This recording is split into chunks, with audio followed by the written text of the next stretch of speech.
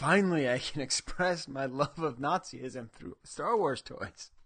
Long ago, in a galaxy far, far away, the Star Wars saga began, and Kenner continues the excitement. Star Wars figures. The Empire Strikes Back Return of the Jedi. Welcome to the Star Wars Collector's Archive podcast. It's the Chive Cast.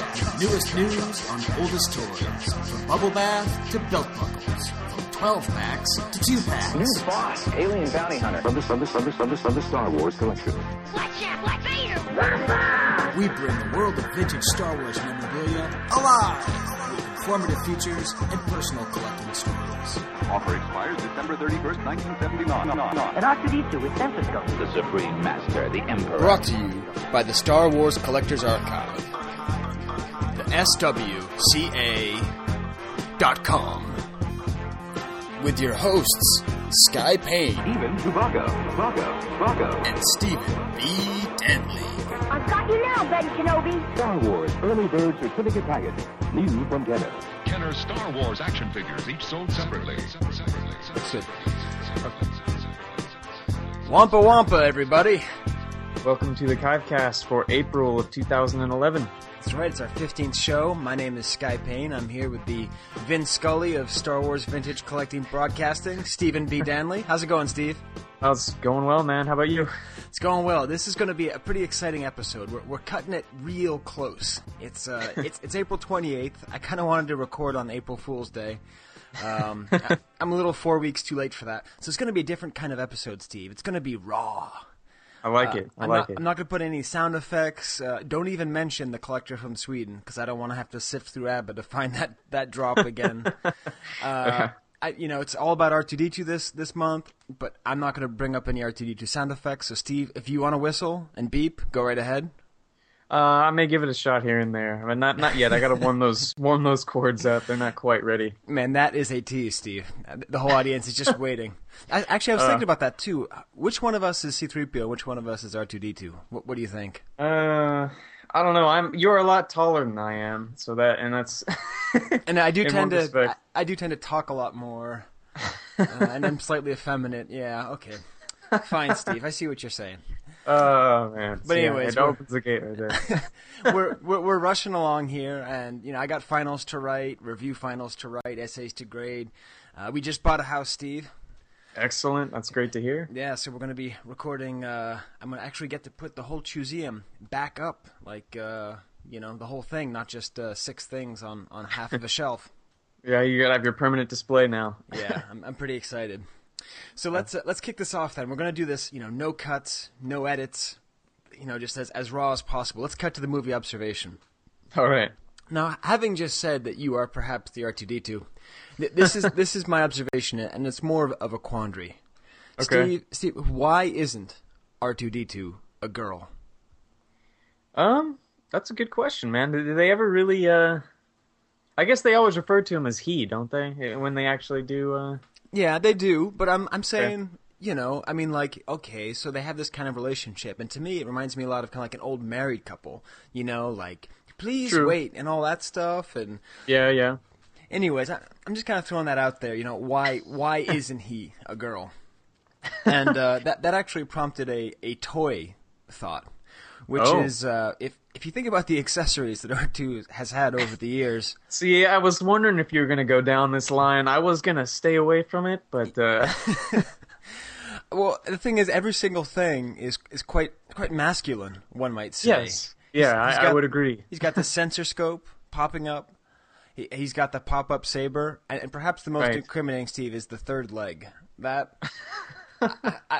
maybe that's why he's not a girl. But I hadn't thought about that one. That's good. Yeah, well, the Droid Factory. You. Yeah. In case you don't know, if you get the old. When did the Droid Factory come out, Steve? What was that? Like? Oh, that was in the original line, I think. Yeah, it's like 79, 78, 79, maybe. 79. So you could actually get a third leg. You could put on R2D2. So, anyways, maybe that's why he's not a girl. But I'm just throwing that out there. There's not that many girl figures out there.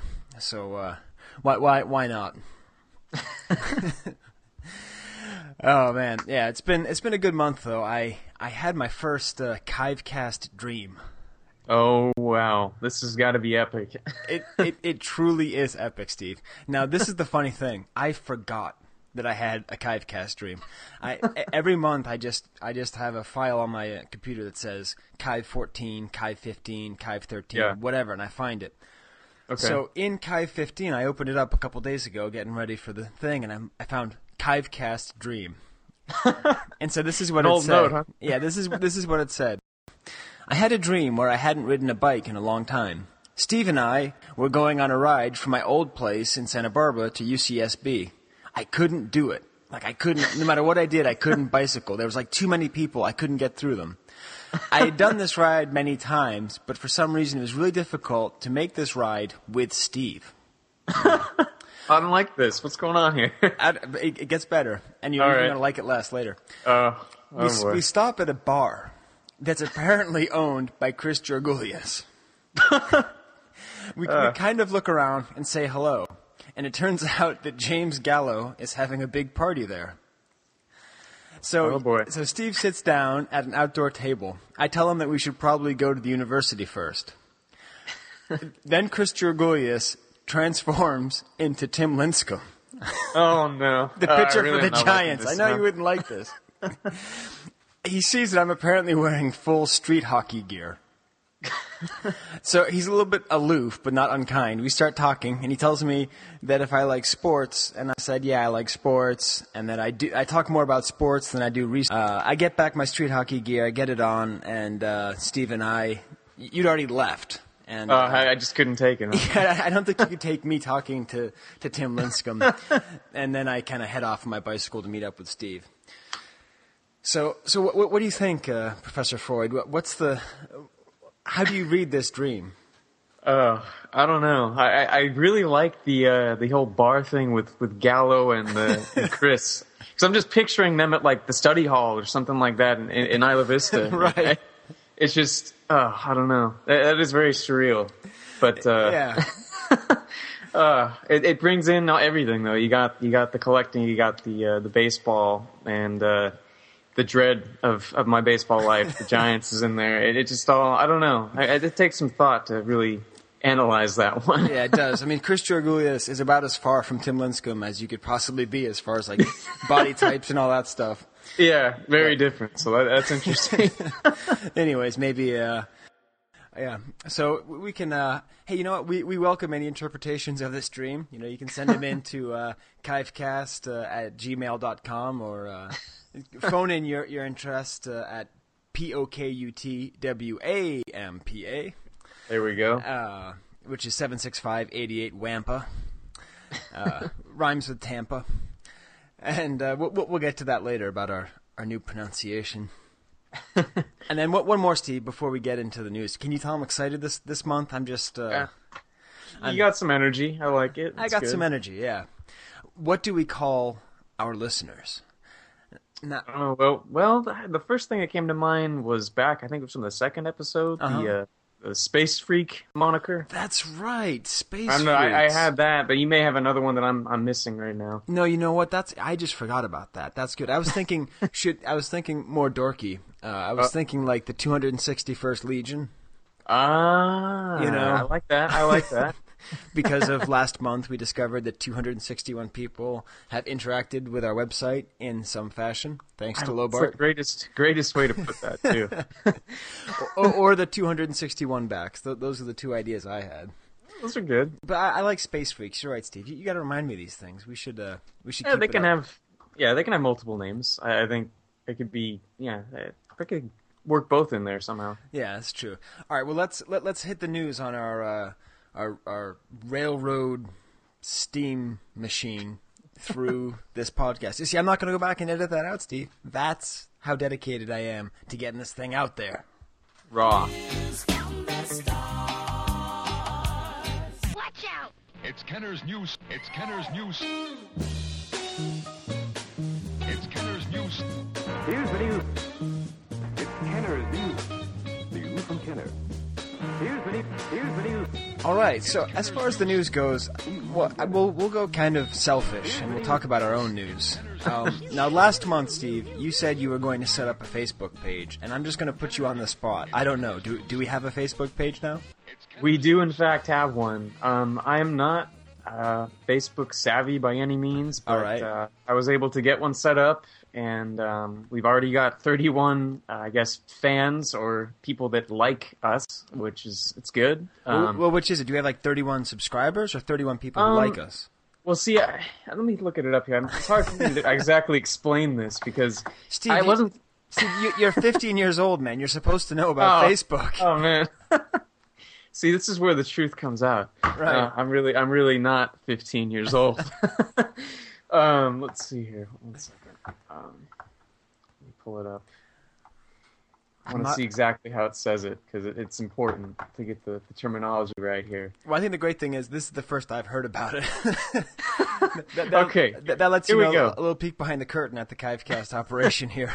All right, so according to the site, we have 31 people who like this. Which Okay. This including what means the Chive Cast. So Okay. I don't know. Maybe you have to set up a band page to have fans, or you have to be a celebrity or something. But I didn't put us into either of those categories. I think I put us into entertainment, like radio or something like that. So All right. Well, whatever it is, Steve, how do they get there, and how do they like Okay. us or join So us or whatever it is you do? is as far as I know, this is what you need to do. Just if you are a Facebook member, just log on, and if you just search the Star Wars Collectors Archive podcast, it should pop up immediately, and you can just click on the link. And I guess I would assume you just say like, or that's the button on the page here. It just has a button for like, so I think that will kind of just put you in line with the stuff that goes on. And I've already got one photo gallery up there. I decided to just choose my favorite image from each show so far and start a little gallery. And I've got some other ideas, but just haven't had the time yet to get it going. But it's good. I mean, originally I just sent it out to all my collector friends. Right. I didn't really know else how to spread it. So Right, yeah. I'm hoping people that are listening that listening now can just search it and they can add it now. So So where does that put me, Steve? If you send it out to all your collector friends, and this is the first I've I heard did. of it, You should have got the notification. it's email entirely possible. I know you are with email communications, my friend. Yeah. All right, cool. So like us on Facebook or Facebook us on like page or whatever it is. Yeah. You'll figure it out. Yeah, you'll figure it out. And the next bit of news, we don't do ads, and we weren't asked to do this, but we are a part of the archive, which means we're a part of the Gus Lopez empire. And what's that, Steve? Oh, so that's correct. That's right. He's the imperial dignitary of this whole operation. So he just put something up recently on Rebel Scum saying that his 2 guides are for sale, and they're at a sale price. So you get the comprehensive guide and the guide to Star Wars prototypes, and you click on it through Amazon. You get it $50 shipped for both, and they're both very heavy books. And that's a pretty good deal. Yeah, I know from a lot of emails that we get and a lot of the calls that we get, a lot of people that contact us are new to the hobby, and I would say between these 2 books you really have a lot. I mean the comprehensive guide to Star Wars collectibles. If you're a Focus collector or you you really want to know every single thing that I don't know, a Tusken Raider's ever appeared on. Yeah, you spend like a good 7 or 8 hours with that book, you'll get the answer to that. And the guide to prototypes is just an absolute must-own by all collectors. So anyways, he wanted everyone to spread the word, so go to Amazon, look up Gus and Duncan's guide, and you'll wind up with both of them. And I don't know how you do it, but maybe tell them that the Chive Cast sent you, or tell them Wampa Wampa or something in the sale line. I don't know, but yeah. That's a good idea. I want to hear that they have 261 more sales, Anyways. So what else is in the news, Steve? Let's see. Well, there was a record sale recently, which is pretty crazy. It was a early bird certificate. It was the early bird package. The whole package sold, I think it was in Australia. All right. And it sold for 10,000 Australian dollars. Now, I'm not sure exactly how that Yeah, I believe translates that's to U.S. dollars. 75 cents, I believe. No. All right, let's look it up. Australian dollars. You see, this is what you get. 10,000 Australian dollars is equal to 10,900 U.S. dollars. Okay. Wow. Wow, way to go, Australia. That's amazing. Yeah. I take back my previous derisive comment. And one thing that I thought was just kind of funny about this whole story was there was a comment made on the thread on Rebel Scum about it. If the original owner saw his name on the address label on there, just imagine like seeing yourself as I had that as a kid, and it just sold for $10,000. So I'm like, that'd just be insane. But, yeah, you're right. And moreover, can you imagine if you saw it, and you tried to buy it from the guy, you were like, wow, that's awesome. I remember that. I'll give you like $50 for it. Yeah. It's an incredible story. And, yeah, 10 grand, and those usually go for, I mean, do they even go for more than $1,000? I don't think so. No, I think, but it was AFA'd, right? Is that the deal? Yeah, it was AFA'd. But still, it's astronomical. So that's kind of like a pre-market watch, but I thought that was newsworthy for sure. No, that's more than a market watch. I mean, that's like, hey man, what's going on? Oh, I see. It's all like straight 85, AFA 85. So if you're Mary Trainer out there from 1111 Providence Road in Seacane, Pennsylvania, what were you thinking, man? Yeah, what were you thinking? Well, how do you think that happens, anyways? That a sealed early bird kit, I guess someone just buys it in a lot, and they just, yeah. Either that, or the guy never mailed it out to the poor kid.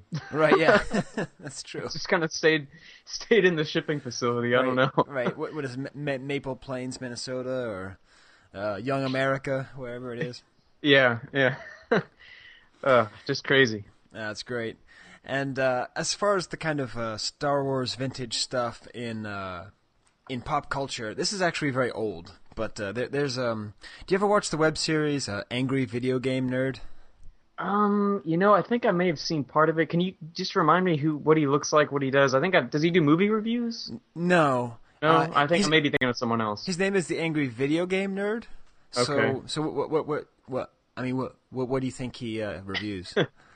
Well, I would think video games, but I remember there was an angry. Yeah. Is there like an angry movie guy? I don't know. I don't know his name. No, I don't know. See, there's my C-3PO jerkishness coming out. Okay. But no, he just looks like a nerd, glasses, and his stuff is. Some of his stuff is really fun. It's mainly him playing old bad video games and swearing a lot. Okay. But it's. I mean, just I don't know. I really like old video games and old really bad video games, and I'm in that camp too, for sure. Yeah, like he recently reviewed Jaws, and I remember playing that game and just being like, what am I doing? Why am I not killing sharks? But he did a whole thing on Star Wars video games, and it might have been months ago, but I'm just gonna put that out there. If you just type into Google Angry Video Game Nerd Star Wars games, it'll be the first thing that pops up. And there have been some really bad Star Wars video games, and yes, I think maybe we could do a whole special on that sometime about collecting the cartridges and. Yeah, it would be a full show. There's a lot of good stuff out there, a lot of good bad stuff. Yeah, he tried to explain the lightsaber training game, and I remember playing that against my brother on the Atari 2600. And I never got it. Like, there was no point. He could never explain it to me enough for me to understand what I was supposed to do or why I wasn't winning. But the best thing that he had, and I just thought I'd throw this out there, it's a Japanese exclusive Star Wars video game. Okay. And it has a tattoo. What's that?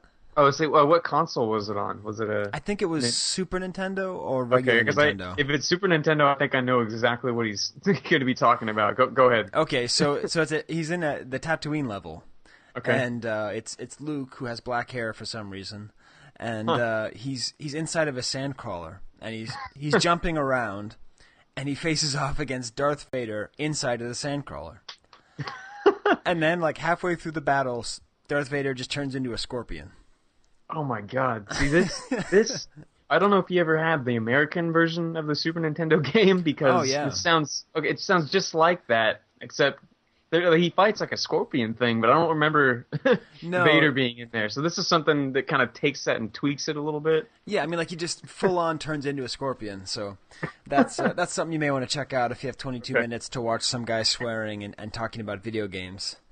And then sometime we should go into the whole Super Star Wars video game, because that's tied to probably the best memory of my life. But, all right, we'll save that for another day. Yeah, we'll save that for another day. We got lots of stuff this month. But we didn't even talk about all the stuff we got this month. You know, we got interviews. We're going to finally talk to Joe Y and all that stuff. But it's too late, Steve. We got to plow ahead. Yes. Can't reset. So you want to talk about the Shane thing? Sure. Okay, so Jason Colston, the fellow California collector, he has a site, I think it's called John Doe Art. It's a blog that he runs, and he recently interviewed Shane T, of Rebel Scum, everyone knows, who has a really cool shop up in Canada, and I think this is the first time I'd ever seen any pictures of it, but he has a really nice little interview with Shane, just showing some of the stuff he does there at the shop, and some great pictures. It's a really, really cool place, and it's cool because it kind of brings all these things together. We would like our interview with Bruce last month, the whole nerd culture / tattoo / toy thing. You wouldn't really, I mean, when I first was collecting, I didn't really associate any of those things together, but I've come to realize that they are, it's not uncommon. It's actually a pretty common thing you find. So it's a great interview. There's a link. We can post that in the show notes if you guys are interested. But yeah, if you are interested in a cool looking shop, you got to check this out. So it's great. It's at johndoe.com, and you can find it easily there. What I love is they have a picture of his sign, and the sign is tattoos, scarification, toys, and comics. Yeah, it's a great street sign. Yeah, for me reading that, it's like no. Hey, all right. There we go. Yeah, that's cool. Like scarification and toys. You got to get the friendly terms in there last. You can't build up to the scarification. Yeah, I'm like, for me, scarification and toys. That's just remembering Bib Fortuna too much when I was a kid. But yeah, it's great. It's got good pictures of the shop, and it really makes me want to go to Edmonton and just check it out. And because he's got real vintage all over the place. Everything's clean, well lit, and I think once you can get over your fear of needles, it'd be a cool place to go. It's not required to get a tattoo once you get in there, but you may be coaxed into it. I don't know. Right? Yeah. Yeah, that tend to happen at C5. People are like, "I'm never gonna get a tattoo." Yeah, I just got a tattoo of the Kenner Looney bird on my forehead. Yeah. Yeah. Oh man, awesome. Well, yeah, let's. I guess the only other thing I was going to say was, as far as someone that we haven't talked about in a little while, let's do kind of two nostalgia pieces. One is John Booth, who is somebody who we interviewed maybe in our third podcast. Yeah, I think it was the third one. And he just does a lot of a whole bunch of nostalgia stuff. Like he wrote the book Collect All 21, and he's just someone who does a lot of good stuff about nostalgia in the late 70s and all that.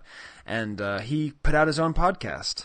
Oh, wow. And I'm ashamed to say I haven't listened to it yet, because I was just doing research today as to what's been going on, and I just found it, so I'm going to listen to it later. But you can go to John Booth, JohnBooth.wordpress.com, and you should be able to find it there. So he's got lots of other. Listen to that too. Yeah, he's got lots of other cool stuff. So, anyways, I thought that should get a little call out. All right. And then there's Plaid Stallions, which is one of my favorite websites on the internet, plaidstallions.com, and it's his 10th segment, and he just happened to post it on Rebel Scum, and no one even responded to it. And it's just one of those things where too bad. I just get annoyed when people don't respond enough to awesome things. Not like the 261 of you out there who have obviously responded positively. But so he posted this great. It's his 10th segment of pictures of vintage Star Wars shops. So it's actually just all vintage toy stores, and they're Yeah. That's awesome. Yeah, just pictures of in black and white, pictures in color, and you just see, Strawberry Shortcake to Star Wars, all that stuff. And it's really awesome. So I just go to plaidstallions.com for that. I'll include a picture on our show notes. And sorry, I'm getting a little bit lost to my computer here, but we're gonna keep going raw, Steve. Keep going raw. Right. Well, let's. Should we maybe touch a little bit more on the? Well, before we get into the R2D2 thing, we were talking about the sensor scope and the third leg. Do you think that is it just me, or is the sensor scope really underrated? I actually agree with you on that. I always thought that when I first found out about that figure, I couldn't remember if I had the one with the lightsaber or the sensor scope as a kid. I knew I had one of the two. Right. And then when I found out there was a difference, I'm like, whoa. I don't know. I think that it doesn't get enough love. I mean, no. It's sure it's not as iconic as the original one or whatever, but I think it deserves a spotlight. I mean, I remember it being like this mythical thing where I was like, because we had a lot of toys, but our house was a big mess. So I was pretty sure that we had one with the sensor scope, but like I maybe played with it once, and then I was never able to find it again. And I'd always kind of just twist the head and you click, click, click, click, click, click, click, like come on, come out, Yeah. But anyways, so let's head into our nugget from the archive, and we're gonna focus on good old R2D2, the lady droid. 'Tis a nugget from the archive. 'Tis a nugget. Oh my God, they're gorgeous. From the archive. Oh my God, they're gorgeous. All right, Steve. So I want to. I was thinking about what R2D2 things we could do, and as you know, I'm a sucker for anything foreign. Yeah. So I was thinking, why not do some Spanish? I don't think we've ever featured a Spanish POC figure, but no. But I'm tired of just talking about the Nuggets. Let's call the man who owns it, Steve. What do you say? I like it. Let's bring in the specialist. All right, let's call Mike Ritter, the R2D2 Super Collector.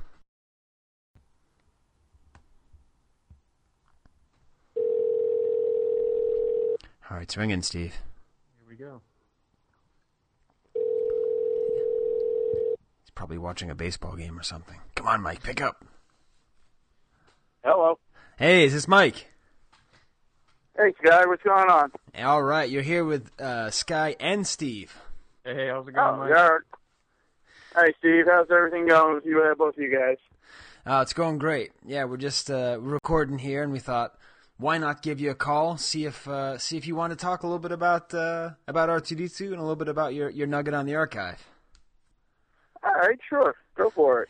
All right, so before we get into a more general talk, so we were talking, we really love this 41 back Spanish R2D2. So this is now in your possession? Oh yeah, the Pope. Yep, I got that from Brian Stearns a couple years ago. That's always a favorite amongst people. Yeah, well, it's great. First of all, is it Poke or Posh or Pock, or do you know? I've always called it Poke. I'm sure it's probably spelled said differently. I'm a typical New Yorker, so right. I've got my accent to it. So if it's something different, I'm sure someone will tell me. But for me, it'll always be Poke. All right, so we'll include a picture of this. So it's an Empire Strikes Back R2D2, but it's got a couple great language things, and of course, you guys know I'm crazy about language. It has El Imperio Contraataca in the middle, and then probably the best is it says R2D2 and then parentheses R2D2. Do you know Yep. do you know what that means, Steve? Well, I would imagine it would mean R2D2. But yeah, yeah. R means R, and then dos and de dos. Yep. It's yeah, I like it. It's really funny. But what else makes this kind of an interesting figure, Mike? Well, if you guys go to the archive and look it up, the back on it is a 41 back, and it's horizontal compared to all the other hardbacks that you'll see throughout the Star Wars line. Everything's all vertical. This here has a horizontal layout to it, and it's completely different compared to everything else that is out there. But yeah, it's compared to the classic blue from Empire or the yellow background, it's just got its own unique look to it. Plus the pictures of the ships along the top, it's different compared to everything else. Right, and then it's weirdly cut, right? What do you mean? Like it has like square bottoms, is that right? Oh yes, yeah, right. Going along those lines. Yeah, just like most of your proof cards that you'll find, the cards for the proof cards have square cut bottoms and the rounded tops, and the regular production cards have 4 rounded corners. And this, like you mentioned, does have the 2 bottom corners are squared off just like a regular proof card. Yeah, why something like that, I have no idea. But that is a nice little added feature. Yeah, we're gonna have to find someone to who knows a lot about Spanish stuff to explain that. But I interrupted. What were you saying, Mike? I was gonna say the only other one that I can think of besides these cards coming up like that is the droids Boba Fett being one of those rare cards that have the square cut bottoms. Yeah, that's Everything right. Else yeah, is all rounded cut. So I don't know what their significance was, why they went with that design compared to everything else, but it's just one of those. It's just another unique feature for that card. I think it's just fantastic. Awesome. Well, I got to admit to the audience that I asked him. I said, Mike, what do you think of your collection of all the stuff that's in the archive? What do you think? And that's what he picked. So this was selected by the man himself. And I mean you, Mike. Well, like I say, it's one of those cards that whenever it gets pointed out to people usually on Rebel Scum or whatnot, everyone's like, "Oh, I've never seen that before. That looks so neat." It's just so out of the norm that everybody's usually drawn to it. When you start looking at, a couple of hundred different cards and card backs and everything, it all becomes the same, and then all of a sudden, just one just kind of, it just looks different, and you're like, wow. Yeah, I've always got that problem. Every time I get a new card and I show it to my wife, she's like, "Looks like the rest." I'm like, "Yeah, but it's not. Look, it's got an offer and an extension of the offer." Yeah, well, that's the adventure of being a focus collector with all my R2s.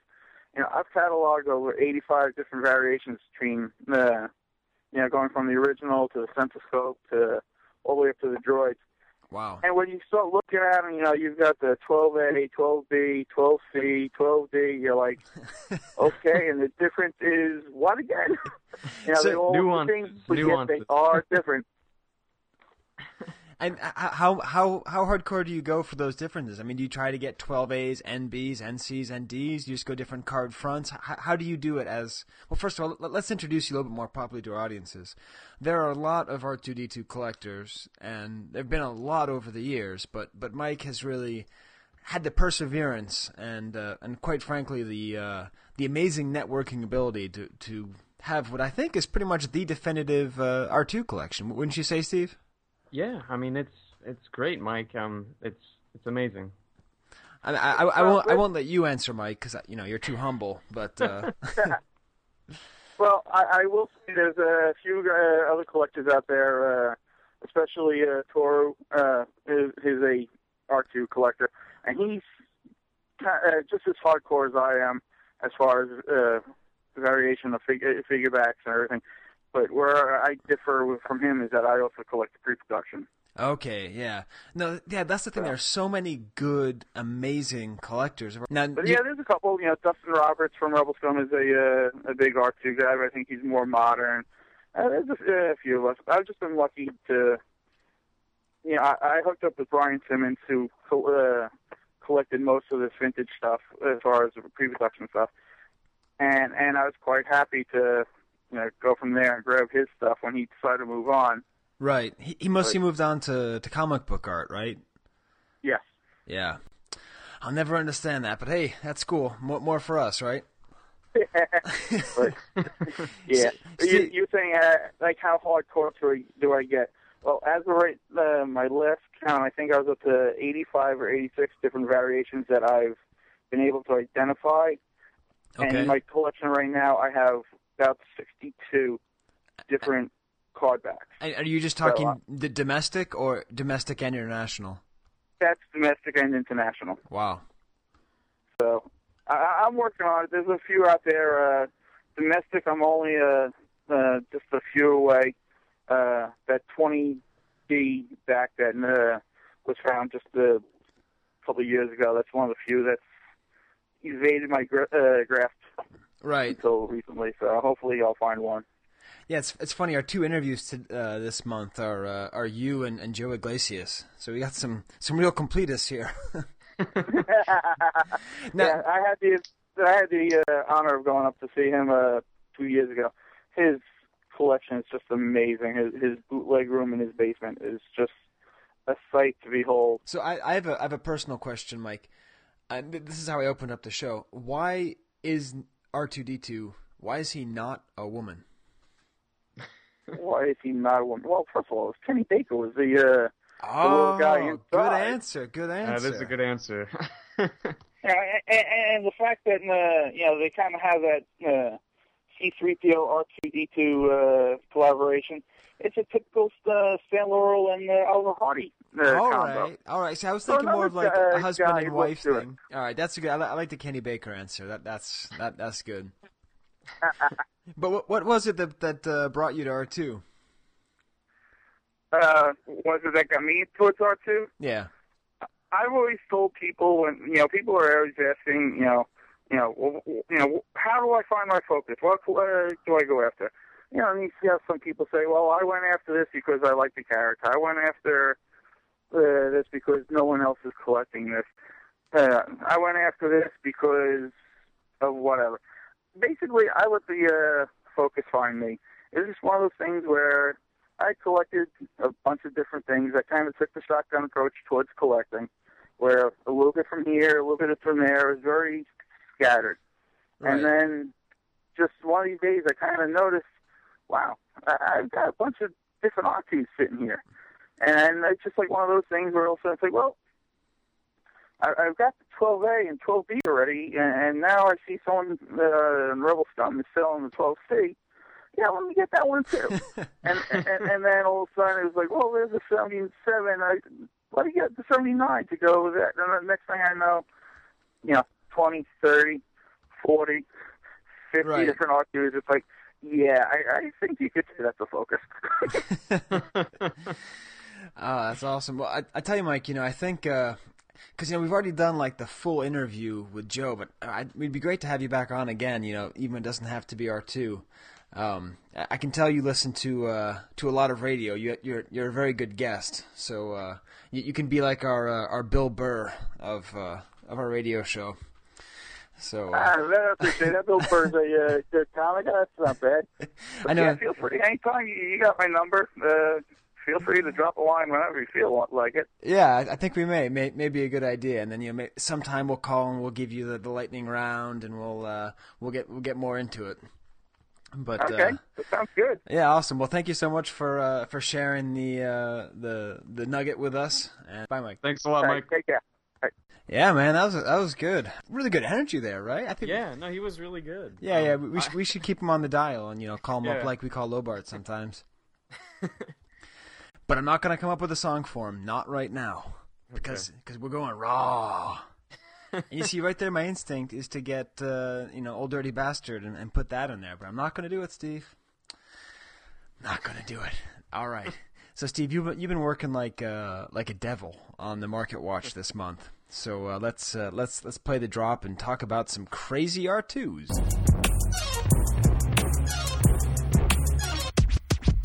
$1 Vlicks. Market Watch.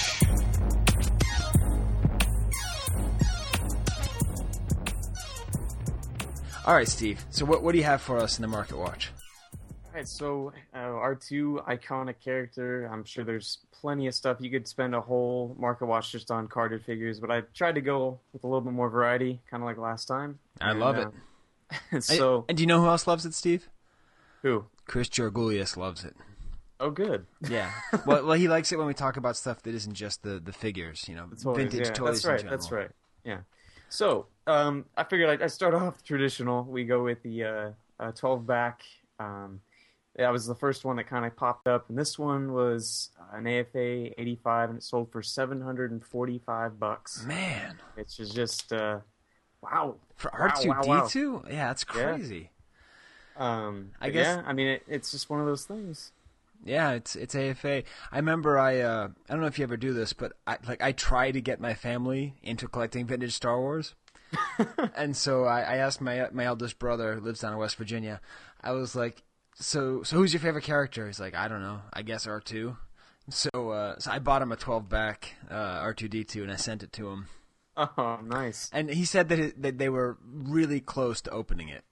But and then every time I go to visit him, I'm psyched because I see it somewhere. I'm like, ooh, vintage Star Wars. Oh, that's right, I bought it. That's awesome. But I didn't spend $750 for it. Wow. No, that's probably a good thing. So yeah. And then the next one I found, it was a 21-back, which had the secret figure sticker. Now, and the is this extension on the back. 21-back Star Wars card or 21-back Empire Strikes Back? It was the Star Wars card, I believe. Oh, okay. So those are a lot more rare. Yeah, and so that one ended up selling for $376, and I thought that was cool because like you were saying, the Star Wars version of that is rare, and I thought the extension on the back, extending it to July 1st of 1980, was a nice little added feature. So that one sold for close to $400. Right, so it has, so in general, in case you guys don't know, so there was the Bosk offer, and initially it came out on Star Wars cards, and they put this really wicked Starburst. This is one of my favorite offers, and it was like a Starburst sticker, and then on the back they said get a secret Star Wars figure, and then some of them have extensions on them. Yeah. And again, the idea that this sells for $400, I've never seen it. I'm sure, Mike Ritter's maybe seen 3, and he's paid more attention to this than anything. Yeah. And then the 12-back goes for $700. Yeah. Topsy-turvy town, Steve. Definitely. So now we're going to plunge into the more obscure things that I found. There's a great placemat from Sigma. It was from 1982, and that one sold for $6. It's a nice little bargain if you got some kids at home that if you can convince them to eat their vegetables by putting them on a Sigma placemat, it's a good deal. Oh man, that's beautiful. I gotta say, Steve, I'm really on the fence. I may start a Sigma focus, like man, you could really do something with that. It's awesome artwork. I mean, this has got R2D2 on one side, a red carpet down the middle, and then C-3PO on the other. Yeah. It looks like it could be the Death Star if the Death Star were designed by the people who made Bespin, Yeah, it was really strange. So but it's great. So excuse me. I may have to Now I'm going to have to edit this out, Steve. That's the first swear. The first one. Yeah. What's happened to you, Steve? I just realized you could get a set of 4 for $20, so you could feed the whole family. You could. Oh man. Yeah, they're great. All right, so moving forward. How do you move forward from that placemat, Steve? I don't know. I don't know. We're going to go across the seas to Japan. This is something I think we talked about when you were over in Japan, the rocket firing from Takara, the R2D2. Oh, beautiful. And it's a mitten box for $75. So I hadn't tried to look these up before. I'm not sure if that's standard or high or low, but I thought that it was reasonable. I wasn't really sure what to expect, to be honest. So right. But that one did sell for $75. Another classic R2 piece, and then for $75, that doesn't seem particularly high. I mean, that's a no, 1978 piece. It's in the box. Yeah, it's beautiful, and it's an R2D2 that shoots. Yep. What else can you ask for? No. And so we're going to continue the international thing. We'll go up to Canada. It's this really funky looking bank from, I guess it was the company was called Reliable, which is it's good. I guess I'd want my piggy bank to be reliable. Yeah, right up until you smash it with a hammer. Yeah. So that one sold for about $28. So and there was a few of them that all sold around $25 to $30, and I'd never seen those either. So That was. Let me check the year on that. I know it's vintage. I'm just not sure which year it came from. I don't think the description says, but if anyone knows, let us know, because I'm kind of curious which era that came from. We got a lot of Canadian listeners. So if you know about the Canadian Reliable Bank, the question is it made by Reliable, or was it like a? You know what? I think Joe has this. Oh yeah. That looks like something that was in Joe's picture that he sent me. Good detective work. We're going to have to look at that. I mean, that doesn't look licensed, does it? It doesn't. No, that didn't strike me as something that they would say, oh, yeah, that looks about right. Yeah. Start pumping them out, but I don't know. It's a good question. We'll have to look at that. All right, so if you know about that, chivecast at gmail.com. And, of course, it's supposed to be pronounced Chivecast. Yeah, and so we got two more to round it out. We got a vintage 1977 R2D2 model kit, and that one sold for about $25, and I don't think it looks like it was unused. And I never was really into model kits as a kid. I'm sure there's a lot of people that were, and right. It just seems like an R2D2 would be a cool thing to put together because there's going to be so many little interlocking pieces. So right. And the box art I actually really liked on this one. It's got a nice little original looking piece of art with R2, and I just thought it was a nice little random item that I had not run across before that deserves some attention. Yeah, R2D2 collectors have it awesome. There's so many nice items with just the blue and the white. It's good color scheme, and it's it's nice. I just noticed a nice little detail on the box. It kind of goes against the old Reliable Bank. This one is the authentic R2D2 right or model. So maybe the other one's not quite up to snuff. It's reliable. It's not authentic, but it's reliable. Yeah, it's sturdy. And then they have the instructions too. Did you see that in one of the pictures? It's Android Assembly Manual. Yes, that's perfect instruction title there. But and what's the last one, Steve? Last thing, it's also Canadian, so we're going back up north. It's the GDE 12-inch R2 in a box, and that one sold for $165.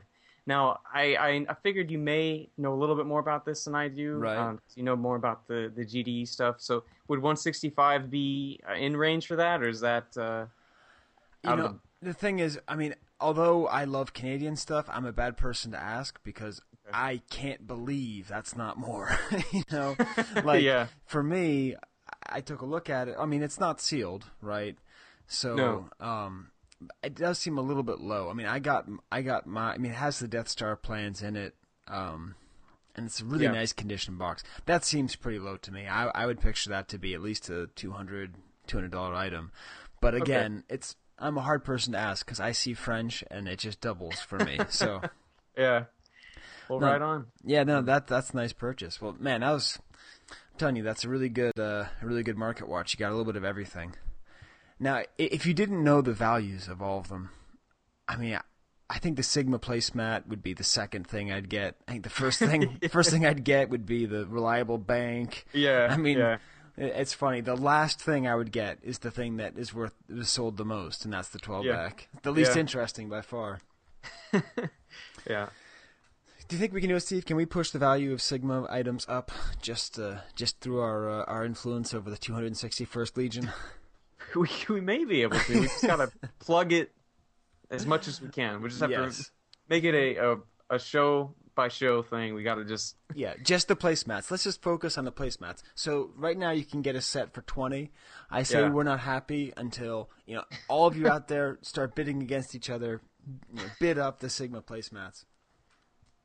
All right, Steve. Well, we've teased it enough. I think it's time to play the Joe Yglesias interview. And as you hear at the beginning, he was very disappointed that you weren't there, Steve. So I apologize. It's all good. I'm glad you were able to get it because it's important. Yeah, well, it's funny because I just emailed the wrong account, and it's but no, it's great. And as everyone knows, Joe is one of the most open and friendly people to talk to.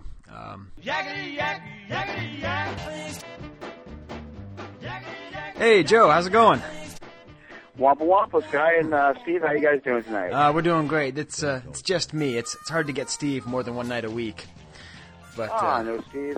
That's not fair. I know. We'll try and include some questions for him. I have some B-Wing questions I'll have to ask you later. Not a problem.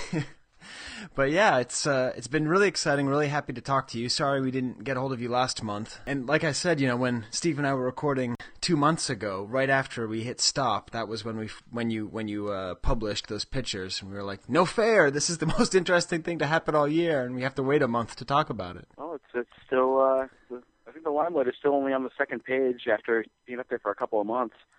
I know. That's pretty good of it. Yeah, it's great. I was thinking. Because it also got mentioned on the Star Wars official blog. Yes, it did. Thanks to Pete Vilmer seeing it and being very enthused about it. Yeah, and then there it only got 4 responses, and I don't understand that. Do you, Joe? I just think a lot of people didn't grasp what they were looking at. They're too busy looking for Jar Jar figures or something. Yeah, or spoilers on season 4 of the next show. I don't know what, but it made me feel better because when I did my haircut video, it only got like 2 responses. And compared to this, that was not very impressive. So, yeah, people on the official Star Wars blog, I guess, expect something a little different than us vintage snobs put out there. Right, but what I do like, Joe, is that even though you may call yourself a vintage snob, I mean, what you've done here is I say it very jokingly. Yeah, I mean, you've really opened yourself up to everybody with this limelight, and. I know a lot of people tend to be sometimes secretive with their collection or don't like talking about it. And what made you decide to finally just sort of put it all out there? It was something that a few people had been pestering me about because they wanted to see pictures of certain things, and I just felt it was something that was long overdue because I'd hinted at it a few times a couple of years ago and never produced, and it was just the timing was right. Is there any kind of center to the collection, or chronologically, or by line, or by character, or? It's all segmented by line. Okay. And the center piece of the collection is the tall case with my Uzay carded set in it. That's surrounded and behind with the molds from the Uzay factory. Right. Yeah, that's definitely the centerpiece. Now, so you pronounce it Uzay. Do you know, is that the proper pronunciation? I have no idea. You'd have to ask one of our Turkish forum members.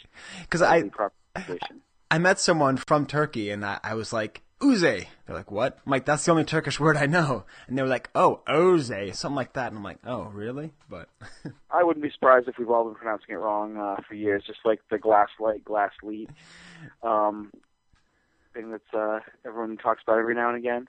Right.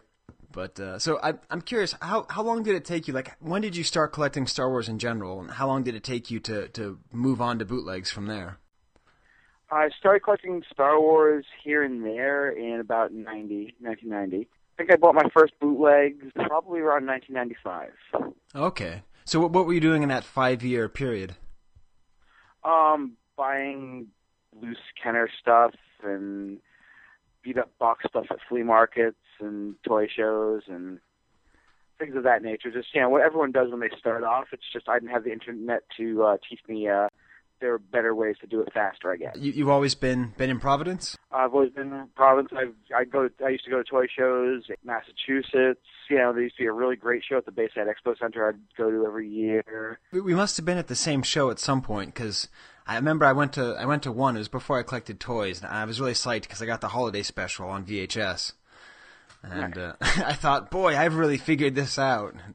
Little did I know. You're buying bootlegs then. Exactly.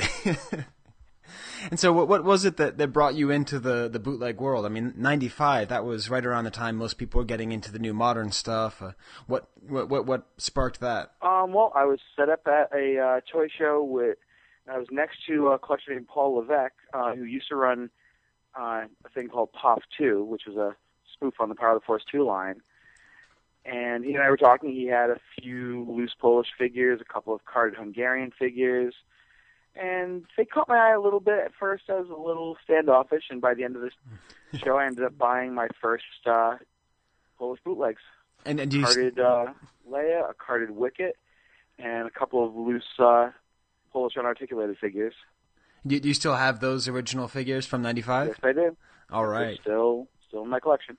And do you have some kind of like almost like nostalgic connection to those as the beginning of your collection? It's just cool to look at them and be like, oh, so this is what set me over the edge. There's just always been something about them that has appealed to me on, many levels. The cheese factor, the fact that there is no, there's no final finality to it. Right. You may complete a set, but there's always going to be a million other weird bootlegs that surface that you've never seen before. Yeah, I was doing some research in my old emails where I used to email John Alvarez a lot about Polish, and I'd always kind of try and get how many different Chewbacca's are there. And I was trying to get like an answer, and he was like, "Well, you can't. There is no real answer. There are as many colors as there are. That's how many there could be." I think at last count I'm up to like 19 or 20. Yeah, I saw that recently that you took them out and set them aside against the white background to see them. Yeah, I'm jealous. I think I stopped at 6, somewhere around there, and then I just said I can't do it anymore. I don't have any space. It can be a little daunting at times, and you get to the point where you're thinking, am I nitpicking too much about this variation, or is it really a variation? No, I don't think you can. Such a slight hue off. Yeah, you can't nitpick too much. I mean, I wonder. have you ever looked around and thought that you had too much stuff? I sometimes go into the bootleg room and wonder what I'm thinking, but it's still fun, and I'm still amazed by some of the things I come across on a regular basis that I never knew existed. It still happens now. Yeah. I just got 2 pieces in the mail today that until last week I never knew they existed. What are they? They are Leisure Vision cartridges. Leisure Vision? It's a Canadian video game system very similar to Intellivision, I would imagine, or ColecoVision. Okay. And they're space games that have Star Wars graphics on them. Wow. And Michael Choman put them on Rebels Coming for Sale thread. I had never seen them. I messaged him immediately and got them, and they arrived today, and those are pieces, prime example. You never know what's going to come up if you're collecting bootlegs with licensed stuff that you know what exists. There's no guessing factor. There's no surprise factor, I guess. Wow, yeah, that's pretty awesome. I wonder leisure or leisure. I wonder how they pronounce it in Canada. I do not know. Makes me think of Train Spotting, but I was actually thinking too. Maybe instead of bootlegs, really what you collect is unlicensed, right? Because bootlegs is too narrow of a terminology. I know people get lost, but yeah, I collect unlicensed Star Wars memorabilia. It's there's bootlegs, there's knockoffs, and I don't really collect much for customs. Right. Or some of that fan art, some of the fan art stuff like the vinyl toys. I don't collect much of that stuff, but I have a couple of pieces that were exceptional that I do like. Right, like the Simpsons Star Wars stuff. The Simpsons Star Wars stuff, some of the Suck Lord stuff. Yeah, and I mean, I'm trying to think. Again, I'm trying to how do we approach this? Now, I have sort of a long list of just sort of random questions that I've been meaning to ask, or some that I've even seen an answer to, but I wouldn't mind asking again. But then I was thinking, well, the theme of this month is R2D2. So Joe had the good idea, and I asked him to do the good idea of just putting together all of his R2D2s in sort of one shot. How long did that take you, Joe?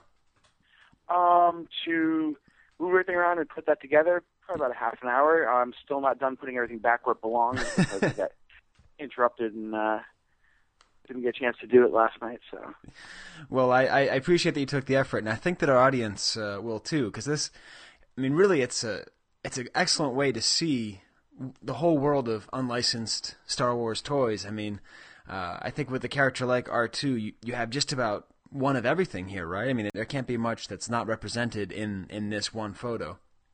There are a couple pieces that I don't own, and there are a few things that have other characters on them. Like there are quite a few unlicensed pieces that have both an R2 and a 3PO on them that I didn't include. Right. There's a really nice R2 plush that I know Ron Salvatore has one of that I would love to own. Anyone listening that has one, contact me, please. But that's something that I'd really like to add to the collection at some point. And I'm sure there's other things that are out there that I don't have. That actually, I'm waiting for an R2D2 AM radio that I just want on eBay to show up. Wow. And unlicensed AM radio? Yep, an unlicensed R2 AM radio. Let's dig into to this picture, right? So we're going to put it up on our show notes, but I'll try and describe things a little bit in case you're just listening to this and you can't see. So out of all these items, what would you say is the oldest in terms of produced items? If you had to guess. That is a tough call. I was thinking that the Space War Play Kid, right? Because that was... it was like 70. That was like 77, 78 right there. The Play Kid piece definitely would. Yeah, that would have to be the oldest piece in there. All right, and then probably the newest piece would be one of the modern... that's the modern... actually, the newest piece would be the the R2 hookah that's in the corner there. Oh, right. That my girlfriend just bought for me at a head shop she went to a couple of weeks ago, and it was brand new on the shelf. So. Oh wow! I didn't figure out. I didn't know what that was. I thought maybe it was like a silly straw for like a Dragon Bowl, a Kowloon or something. Oh, it's a silly straw of sorts, but. Wow! Yeah. So right there you have a good 30 some odd years of 34 years of R2D2 not knockoffs. And there's so much cool stuff here. I mean, right next to it you have the Uzay, and so that's I've obviously never held one of those. So it's a sensor scope that they included with the Uzay. Nope, it's a pop-up lightsaber. Right. Okay. So it's a pop-up lightsaber in the Uzay, and so you have a loose one too. Does it come out easily? There's one in front of it. Right. And does it come out easily? Does it work? It works. It comes out. It doesn't pop out. It just kind of pushes up, and you have to give it a little tug to get it out of there, which I don't recommend. You figure that rare and expensive. Right. Yeah. Well, maybe do it once on video and then never do it again. Now, how many of those do you think are in existence of the carded Uzay R2s? I would guesstimate between a dozen and 20. Okay. Wow. I really can't. Right. Of course. I could go back and ask the people that brought the bulk of the ones that are in the U.S. over and ask them how many they brought. Right. And I'd probably have a little bit better of a number, but then again, how many of those survived? And how many of them got opened? And right. Wow. A lot of variables there. Wow. And then you have it looks like a ceramic knockoff next to it, sort of like a custom mid-70s mug. There's a mug. Then next to that is an R2D2 battery charger. Oh, wow. Oh, for D batteries. Is that it? Yep. Does it work? I've never tried it. It's still got a plug, but I got it from Shane. He bought a big collection. It was in there. He messaged me saying he had it. I bought it and just put it on the shelf. I didn't really want to take a chance of burning my house down or losing the toy. So. Yeah, if there's going to be any way that your entire collection goes, that would be the best way. Trying to plug in your R2D2 battery charger. No, let's not on that one. Yeah, let's not on that one. All right, then how about the machine gun robot? Because that's one that interests me a lot. So that's a boxed R2D2, and does it say space machine gun robot? Is that what it says there? Looks like it says. See some glare on the picture. Yeah. But it's that was actually just an eBay piece. Okay. And I was just doing one of my many searches using really weird keywords, and right. It came up, and I just waited till the very end, and there it was. And I got it reasonably cheap. It was including shipping, it was under $20. So good stuff can still be found pretty cheap. Yeah, I imagine. I mean, how much time do you think you spend in a week, an average week, like combing through eBay? Depends on how busy it is at my shop, to be completely honest. If it's really busy, I spend less time and less money. And if it's dead, I'll use ridiculous search words and right. everything I can possibly think of that could lead to something that looks like a Star Wars character. And I've come up with, quite a few fun things that way. Right. I mean, I know those are all trade secrets, but is there one that you've retired that's funny you could share, or do you just want to keep it all to yourself? One that I've retired, Ugly Star Wars. Okay. That actually got me a few really nice, lots of stuff in the past, but it just, I don't think I've got anything good using that for a few years. So that's one secret I can throw out there. Wow, that's great. Do you remember any particular ones that you got with ugly Star Wars? There was one lot of figures. It was literally like full sets of carded Episode 1 and Power of the Force 2 bootlegs, along with a bunch of weird little knockoff pieces from this one seller, and the shipping was more than the toys cost me. The toys, wow. I think my bid was like $3 or $4, and the shipping was like $16 per box or something. Wow. Ugly Star Wars. Going back a few years, I'm sure shipping now would be a lot more, but that was one notable goodbye using that. Wow, that's awesome.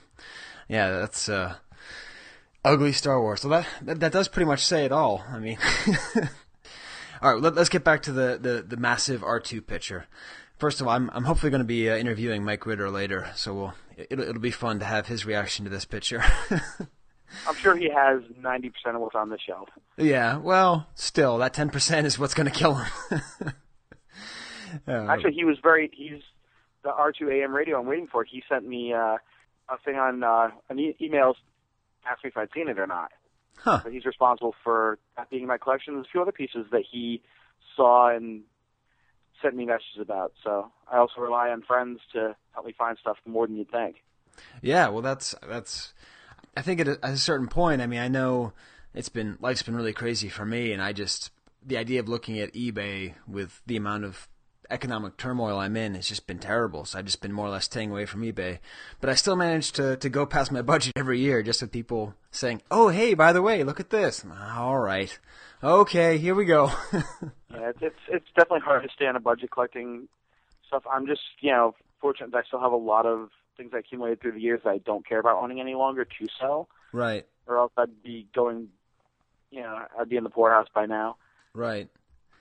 Well, I mean, I guess that's the advantage of collecting since 1990. And then it seems as though almost dominating this whole shelf is a lot of Japanese pieces that I see.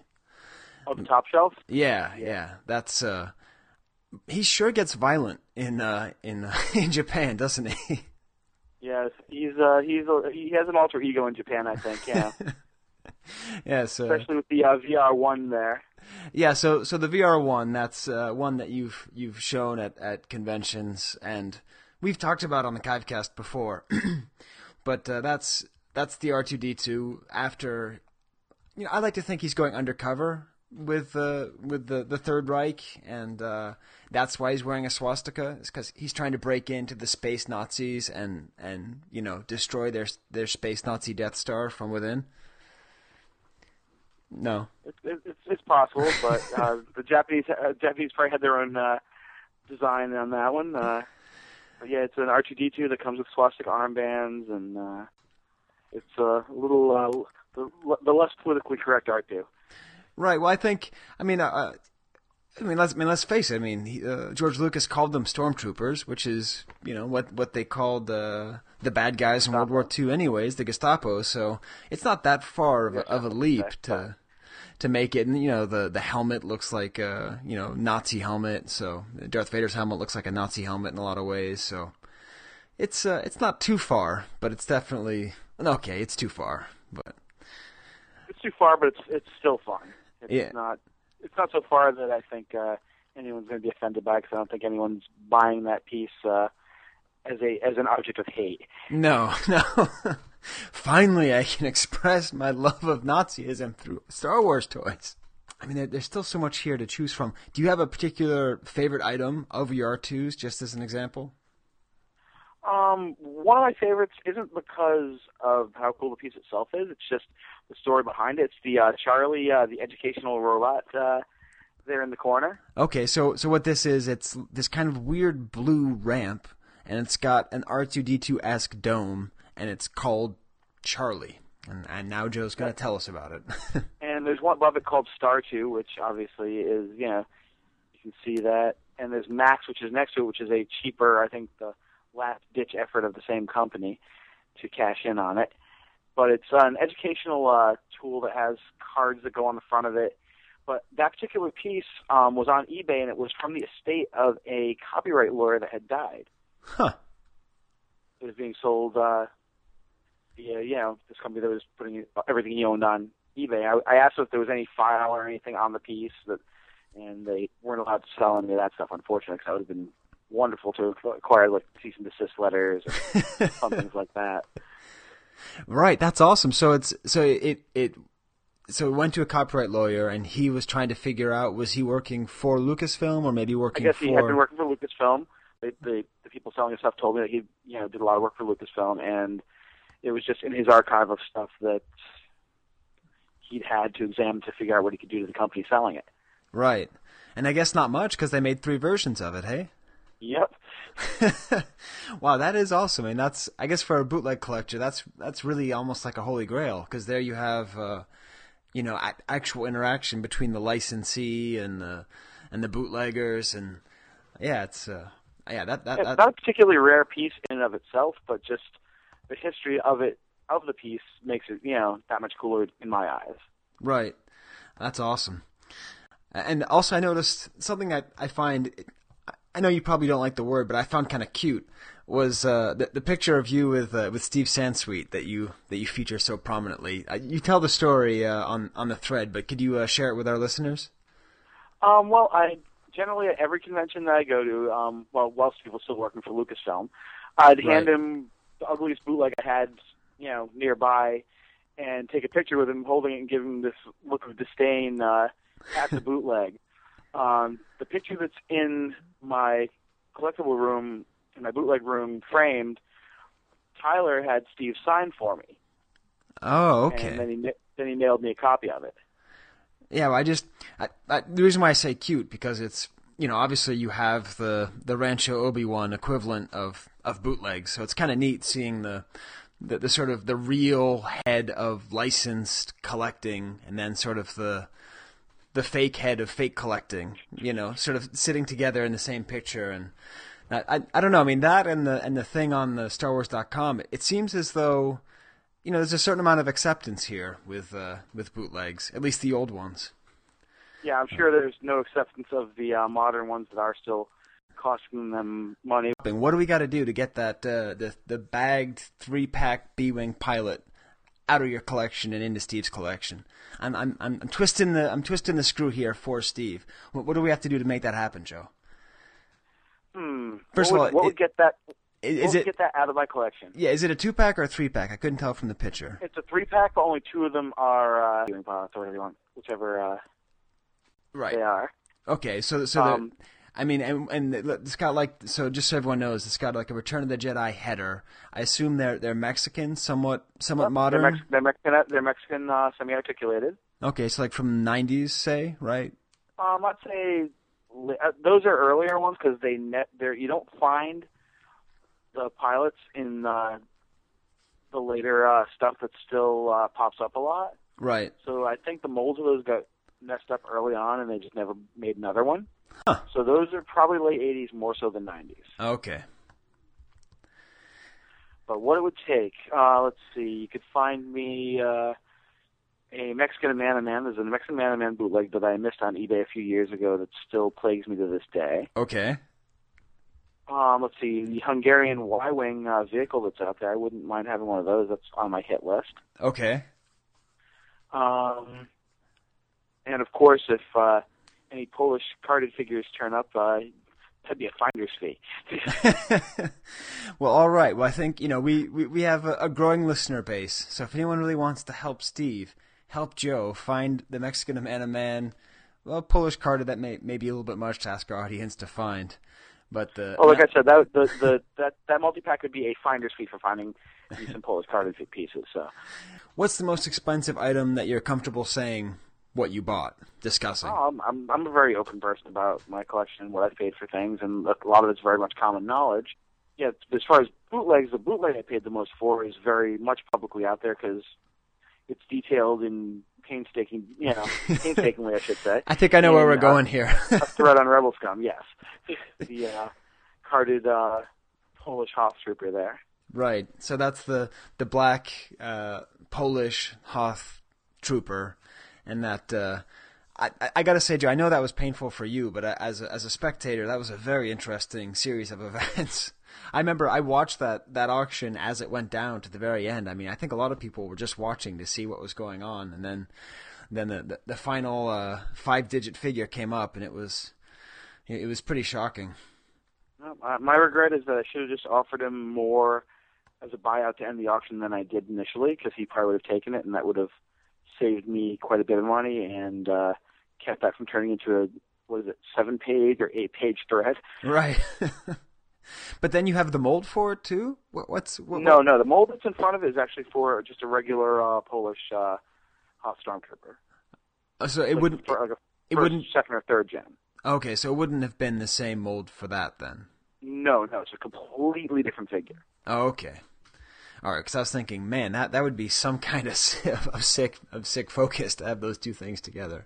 I mean, at least it's awesome. I mean, there's, as far as bootlegs go, it's got vintage imagery and it's a different color and it's got the Polish writing on it. And I mean, as far as things in your collection, it's by far not my favorite. No offense, but it's one of the coolest looking things in there. So it's definitely a keystone piece. It's very aesthetically pleasing. It's prominently displayed on my in my Polish articulated and Polish deluxe section of that wall.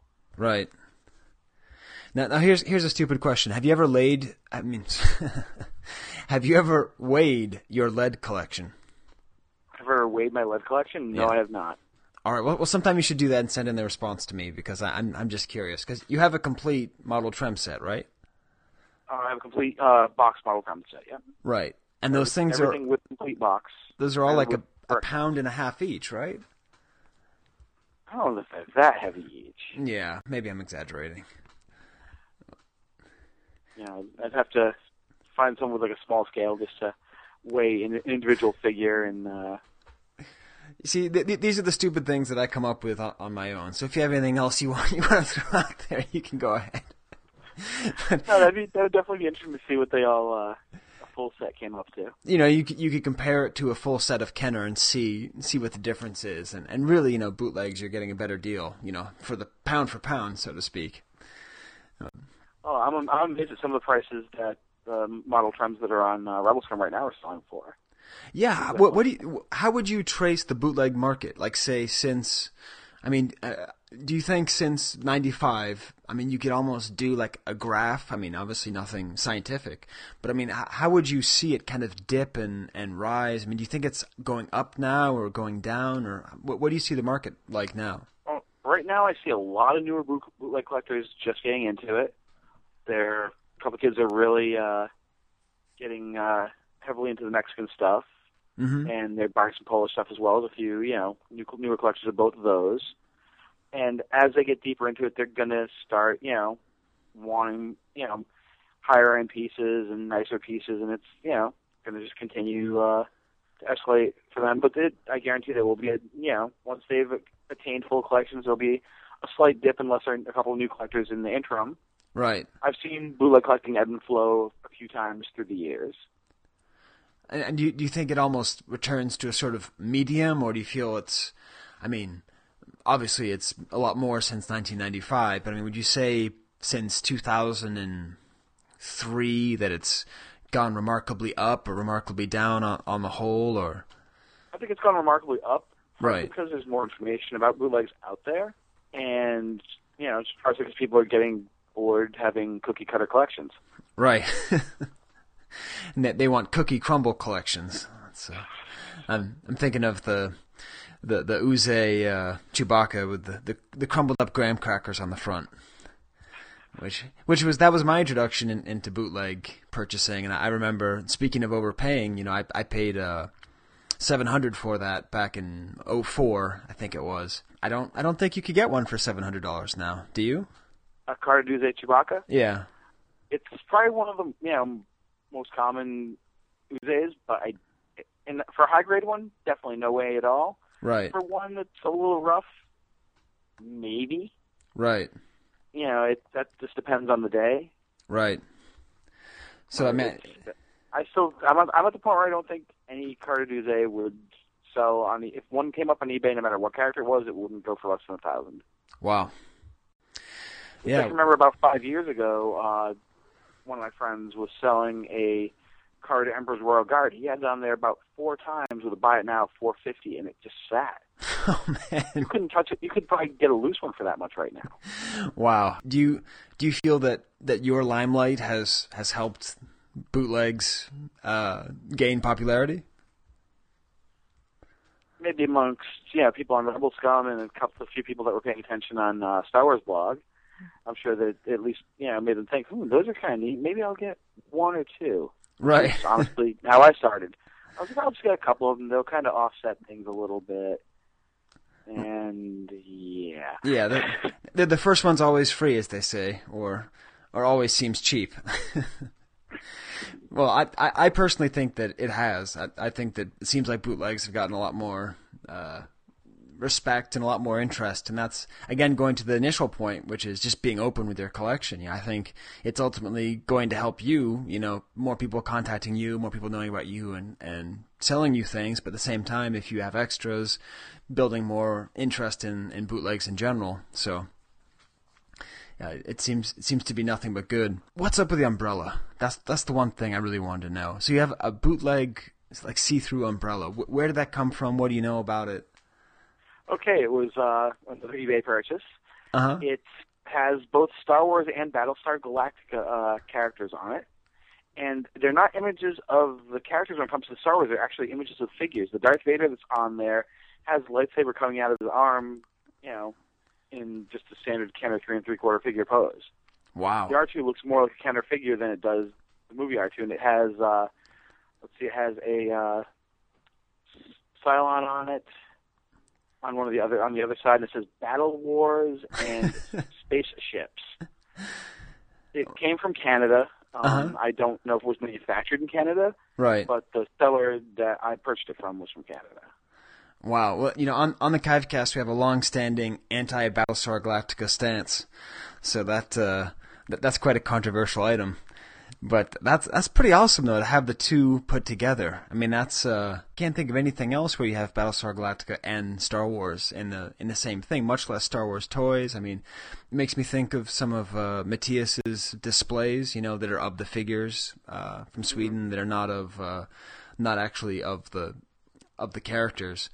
But I mean, that's a whole other area of collecting, I think, of just images of the toys as opposed to images of the characters. So, yeah, that's an awesome piece. Actually, I do have one other thing that has Battlestar Galactica and Star Wars, and it's a Mexican piece. It has a Star Wars Power of the Force header. Okay. On the top of the bag, and it has a Cylon spaceship inside the packaging. And there's also a Darth Vader. Well, it's a Cylon body with a Darth Vader head out there as well. Yeah, I think I've seen that one before. That's true. I hadn't thought about that because that's sort of like a part of the whole Darth Vader knockoff robot series, right? Yep. Yeah. And then someone, I believe Mike Foster has a really neat Mazinga Darth Vader knockoff. It's got Mazinga's body with a Darth Vader head. All right. And then is there other licenses then? Speaking of hybrids, I mean, are there like Star Trek, Star Wars hybrids or Wonder Woman? Hybrid I can think of is a Mexican static Spock. It's like it's the 3 3/4 Ego Spock. Uh-huh. But he's wearing a Yoda belt. Really? Yep, I've got that in 2 different colors. Huh. Wow. This is a really neat area. I just think about this. We'll just have to call you again because there's too much here, but we got to go into are you ready for the lightning round? Sure. Oh, no one's ever ready for the lightning round. So be it.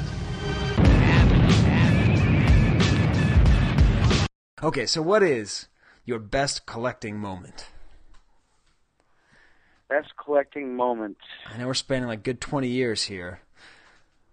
My best collecting moment would probably be realizing that prototypes are not the be-all, end-all of collecting and submerging myself into bootlegs. Huh.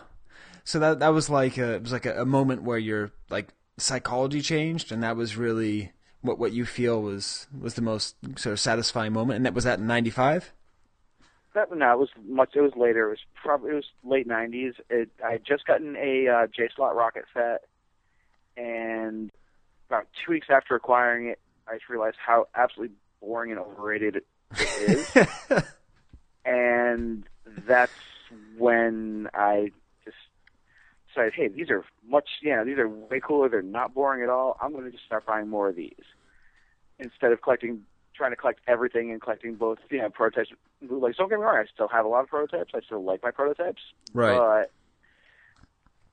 I'd trade every prototype I own for all the bootlegs that I don't own. Right. Well, that's because you compare that a J slot Fed or whatever to the Black Hoth Trooper from Poland. At least to me, there's no competition. I mean, one is clearly cooler than the other, and I agree with you. But I'm sure a lot of people don't, especially people who own J slot Boba Fett's. Historically, it's a great piece. I'm not knocking its history. It's just right. As a piece, it just doesn't pop. Right. Like you can look at a carded Uzay Headman, and that thing just grabs your attention.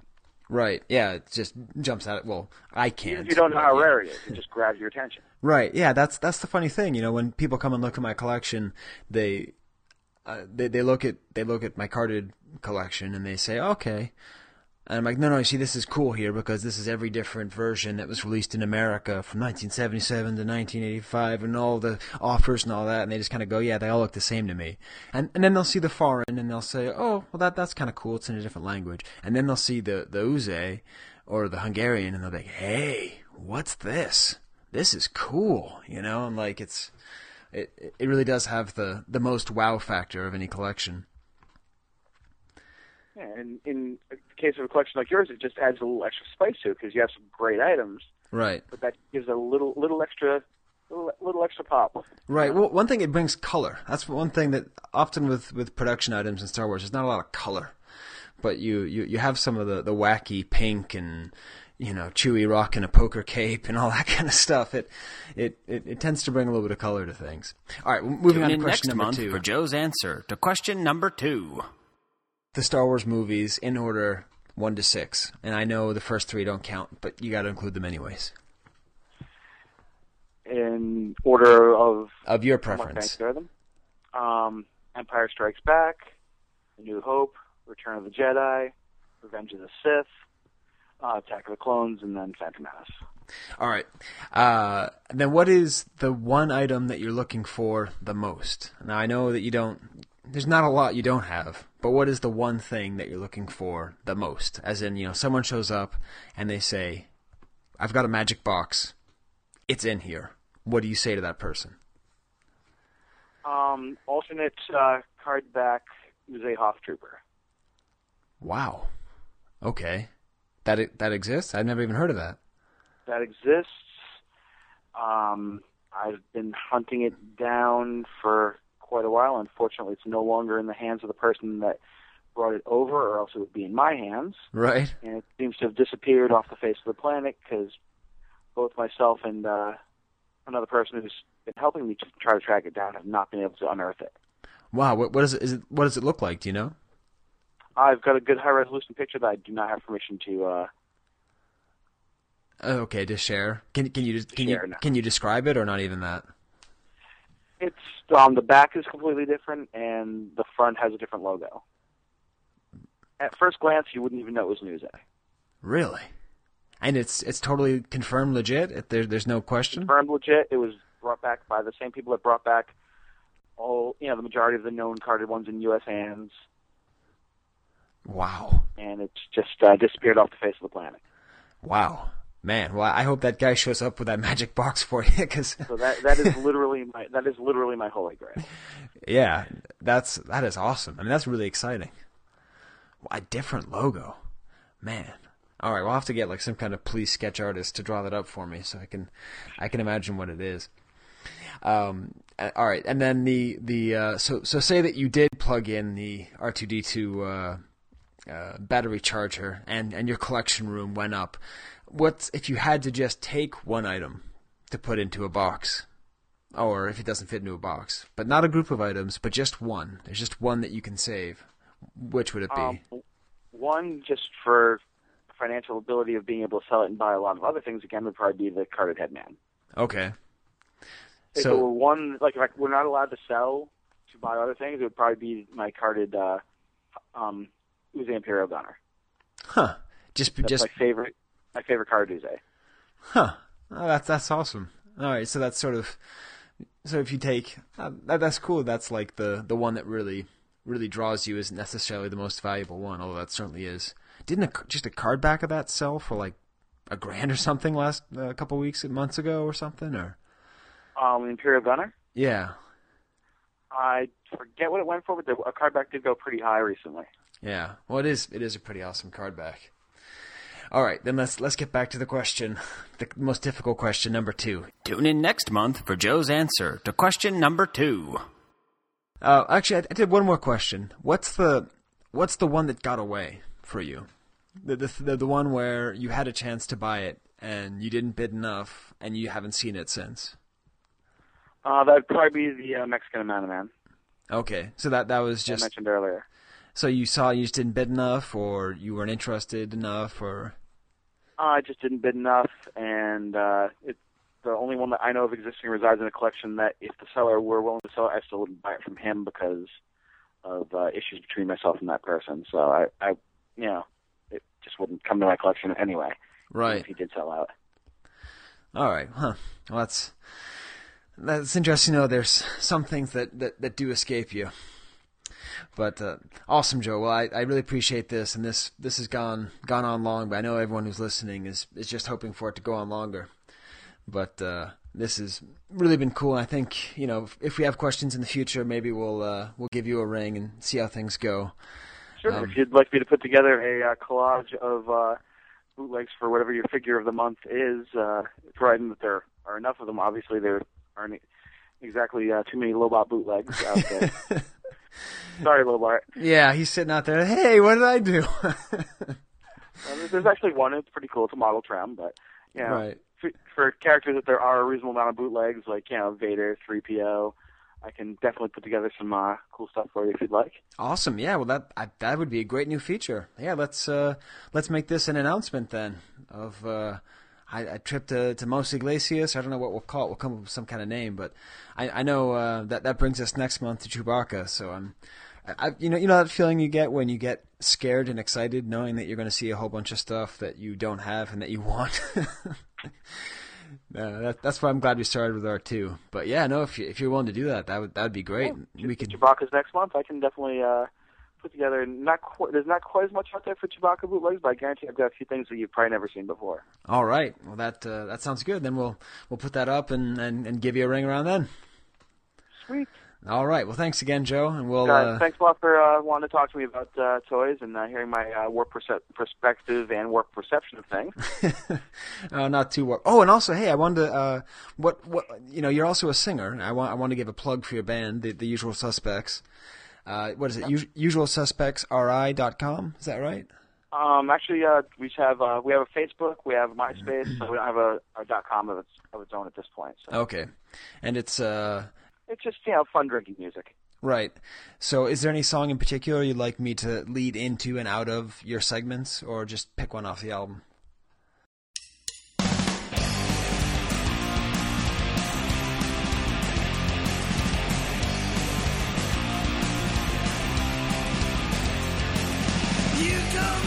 Wampa Hole. Because I speak my mind.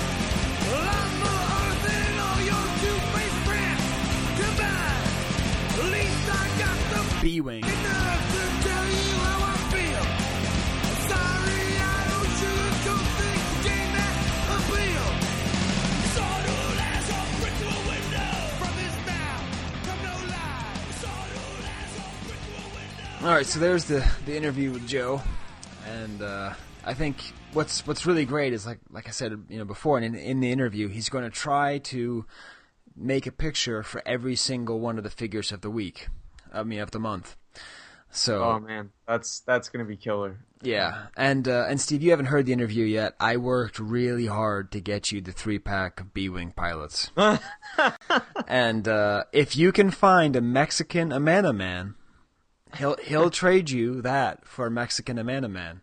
Oh man! All right, I'm gonna book my flight to Guadalajara right now. And, exactly. I'll have to no. That's awesome. I'm just so excited to see that it even exists. To be honest, I never would have thought. So. Yeah, it's beautiful. But if again, any space freaks out there want to help the Chive Cast, you get a Mexican man into the hands of one Stephen B. Danley. But it's been a while since we've done a real debate, and part of the reason's been that we haven't had a phone that works. So I think we're going to try to do the it's what 865-88 Wampa. Is that right, Steve? I think it was a 765. Yeah. And we're not going to have any participation next month either. Yes, 765-88 Wampa, or POKUTWAMPA. So the subject of our next debate is going to be based on something that was really hot in the forums, which is bootlegs versus repros. One is accepted and the other is not. Why? And if you guys don't send any feedback into Gmail or into the Wampa line, then we'll just read from the thread. So if it's boring, it's your guys' fault for not calling us, right, Steve? Oh man, I don't like to put blame per se, but I'm just gonna say I'd like to encourage you all to call in and let your voices be heard. I gotta be the gracious one, right? It's true. You do have to be nice to all of our listeners. And I think that's what's confusing. I think because C-3PO is gracious and R2D2, I think, is more of a jerk at times. So I don't know. How are we gonna balance this out? We got to figure it out. No, C-3PO is always kind of a jerk. Anyways, I like to think of myself as a cross between, like Chewbacca if he talked as much as C-3PO. Okay, but. Yes, we'll get to Chewie next month, but let's move into the feedback. And definitely my favorite thing from last month was the Wampa thread on. I was hoping you'd see that. I got a good laugh out of that too. So someone posted on Rebel Scum that there's something wrong with the Wampa line. And he said, I've been calling 765-88 WOMPA. And anyways, I just that's very funny, and the main reason that's funny is that I've moved to Rochester, and we're doing this raw, and so I'm not going to edit anything out. I've often had to edit out my impressions of the Rochester accent, which has very exaggerated A's, but I don't want to annoy anybody who lives here, because if you listen to this podcast and you live in Rochester, let's hang out, But the way you would say Wampa. If you had a real strong Western New York accent, you would say like Wampa Wampa. So I should have gone with my gut. So it's 765-88 Wampa. And that was just great. The main reason I liked it was, I hadn't actually checked the forums for a couple of days, and just to see that on there and just think, hey, it's a good sign. It's a good sign that there's someone actually trying to reach through. It's good. Exactly, yeah. So, yeah, and I mean, how do you spell Wampa, right? I mean, yeah. And the most exciting thing, Steve, is we got 2 calls to the Ask Wampa, or I guess we can call it the Ask Wampa feature on the Wampa line. Okay, there you go. So 2 people have asked us questions and our opinions. So let's listen to their questions and then give our opinion, Steve. All right. All right. First up, we have a call from Chris from Utica, Michigan. Hey, Skye and Steve. Hey, this is Chris from Utica, Michigan. I had a quick question. Just listened to your last podcast, and being new to collecting vintage, I was wondering what you guys' thoughts were on restored, repackaged 12 backs. I know they get very fairly expensive, and I was thinking about maybe picking a couple up on eBay just to have them, because I know I don't really have the money to find original ones. But I just wanted to get your input on what you think about those restored 12 backs, and if you could answer that and give me some feedback, that'd be cool. Thanks. All right, Steve. So what do you think? That's Chris from Utica, Michigan. which appears to be a place even colder than Rochester. I looked it up on Google Maps. It's whew. Anyways, what's your opinion on restored or repackaged or recarded? So for someone who's starting out and doesn't have a lot of money, how do you feel about them, Steve? I'm just trying to think about the way I went about collecting carded figures back when I first started, and I was aware of the whole recard issue and how kind of adamantly against it a lot of people were, but my way of kind of getting into collecting those things was more of just to go with the Return of the Jedi figures to start. If you really want to get carded figures that are authentic and whatnot, they can be had for pretty good prices, especially these days when things aren't graded. But I don't collect carded figures much anymore, so I'm not the best authority. But they're not for me personally. I think that intention's all the key thing too, because right. I'm sure you could it's fine if you purchase it for yourself and whatnot, but the fact that it exists, and if for some reason it doesn't stay with you, and it depends on who ends up with it. So it's not for me, but I that's just where I stand. But I can totally understand the whole issue with the cost, because they are expensive, and it's just a matter of maybe setting goals to work toward it a little bit slower. Just look for deals, things like that. That's just how I would have gone about it, but that's me. Right, yeah, I mean, what I like about this is it's not asking our recards or faked things or whatever, is it good or bad? It really is just this question, what do you think? And for me, it's not so much the ethics of it. It's more, I think, if you're really planning on being a collector, they're just not going to be satisfied with those. Like when you get them at first, you're going to think they're pretty neat, but then I think after a while, it's going to actually wind up kind of being a waste of money. Like, it's not so much saving $200 for not buying a new one, but it's more like wasting $15, because when you have those, there's something about knowing it's not real and just feeling like it's not really there. So, I don't think it's wrong, and I think you can try it, and especially at this point. I mean, I think most of the forgeries, I don't know. That issue doesn't really worry me, but it's more. I would agree with Steve. Why not just start? I mean, Steve, what's the cheapest B-wing pilot you can get? You could probably get one for like $15. Right. Wasn't that guy last month who said, "Is this a reseal because it's so cheap?" Yeah. And kind of work your way up, and just and that's the thing. An R2D2 12 back AFA 85 is $800. But I mean, if you really work at it, you can get a fairly good condition one for a couple $100, and sure. I was gonna say, like for those like original 12 back figures, I mean, I had just a couple left that I was moving, trying to sell at Celebration, and I sold them for about $150 a piece, and they weren't like spectacular, but they were totally presentable. I mean, I think it just depends on how deeply you want to get into it, and I think you can find a medium that satisfies both the desire to have something that's authentic and in decent shape. So I think it's just a matter of not jumping in too quickly and making really quick decisions, right. Things like this. And I'll tell you what, Chris from Utica, Michigan, because you're the first person to leave a message on the Wampa line, I'll send you my extra Emperor carded tri-logo. What do you think? Pretty cool, Steve, huh? I like it. That's good. It's all beat up because it was my Secret Santa gift, and whoever it was, I never found out who it was, just sent it in an envelope. So it's all beat up, and I think the bubble's cracked and it's a little bit torn up and stuff.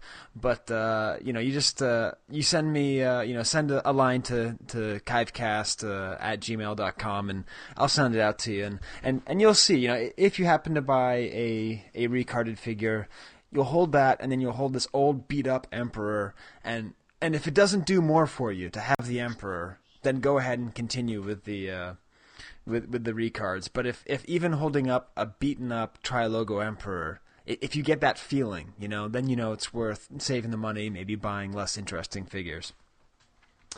So, good. I've been trying to figure out what to do with that ever since I got it. Because I even put it on the thing that I already had one, and anyways.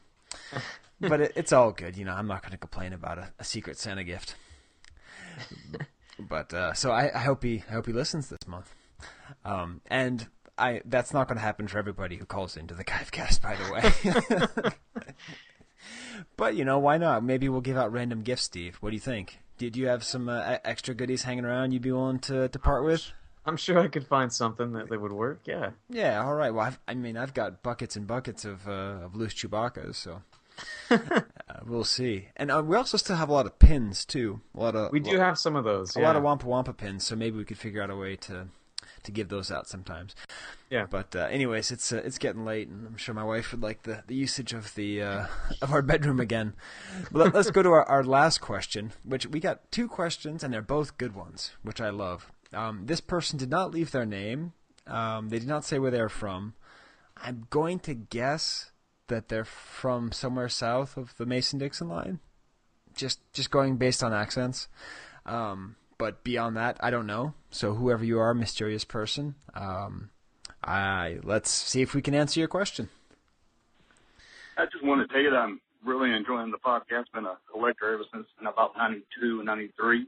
And I just want to get y'all's thought on something, and that's autographed vintage figures. I have a friend that used to love to get his signed, and I just thought it just ruined the value and the card. And I was just wondering what your take on autographs on a vintage action figure is. If it helps the value or decreases the value, or just takes away from the greatness of an old vintage card. Thank you. So autographs, Steve. Autographs. Now, I'll take the lead on this. Okay. This kind of goes to an old aggravation I have, which was, I remember collecting baseball cards when I was a kid, and I would always pay way more for autographed cards. Oh, yeah? And then by the time, I was older, everyone just said, nah, you just ruined them. You can't authenticate them. You don't know who they are. I had all these, fake Will Clark autographed cards. But what's your take on it when you see an autograph? To me, I've never been much of an autograph person in general, but I think that I guess I can see an appeal to it if you have a really great story that goes with it. Right.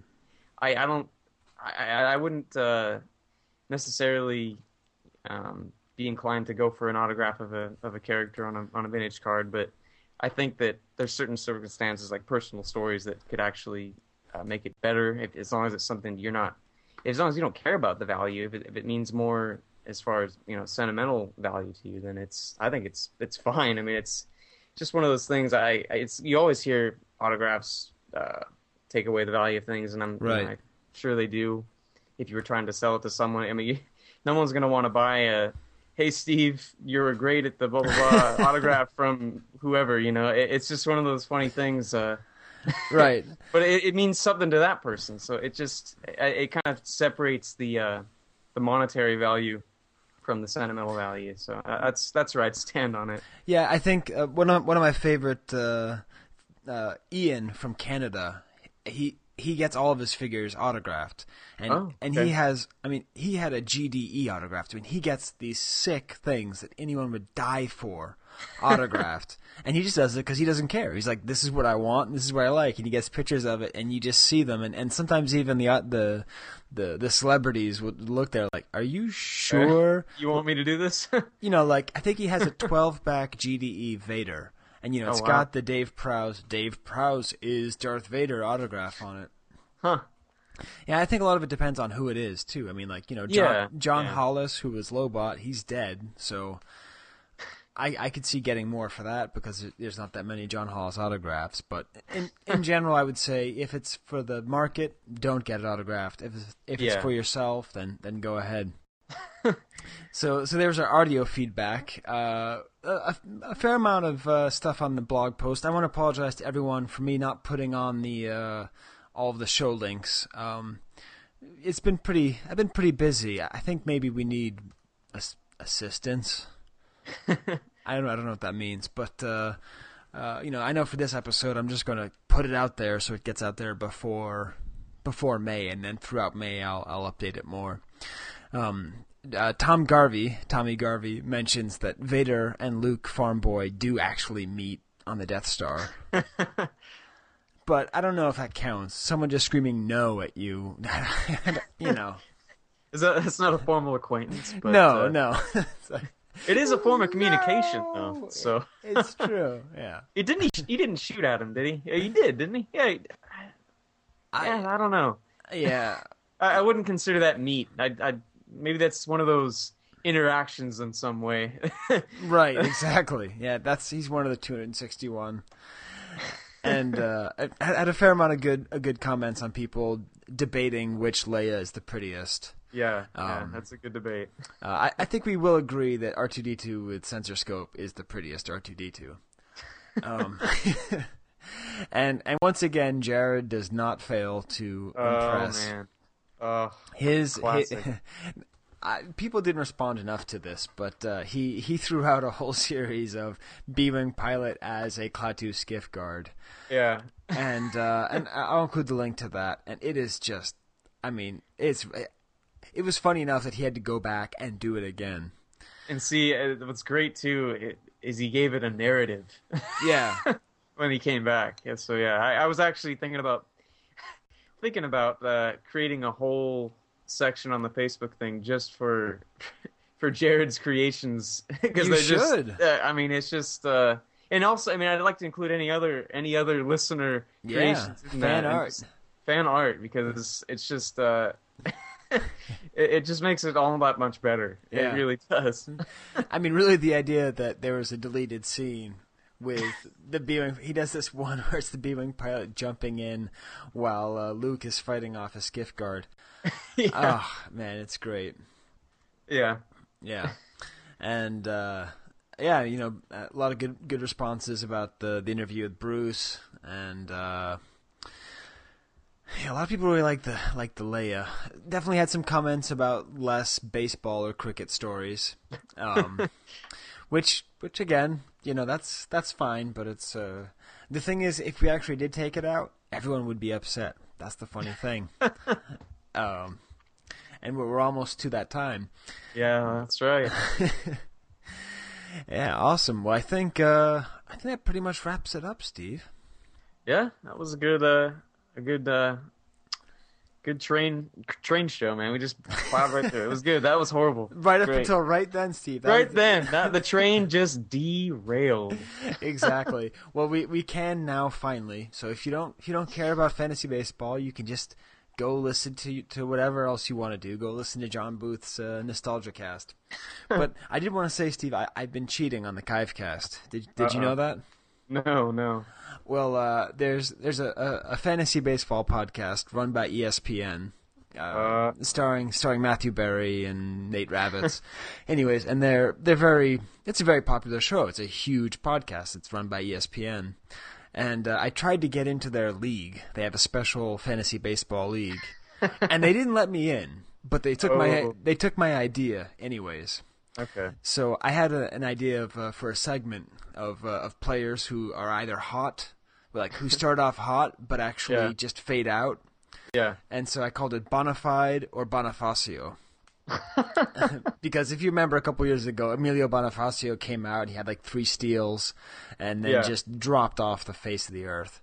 So they use it. They talk about every show. They have a drop for it. It's become part of the show. That's awesome.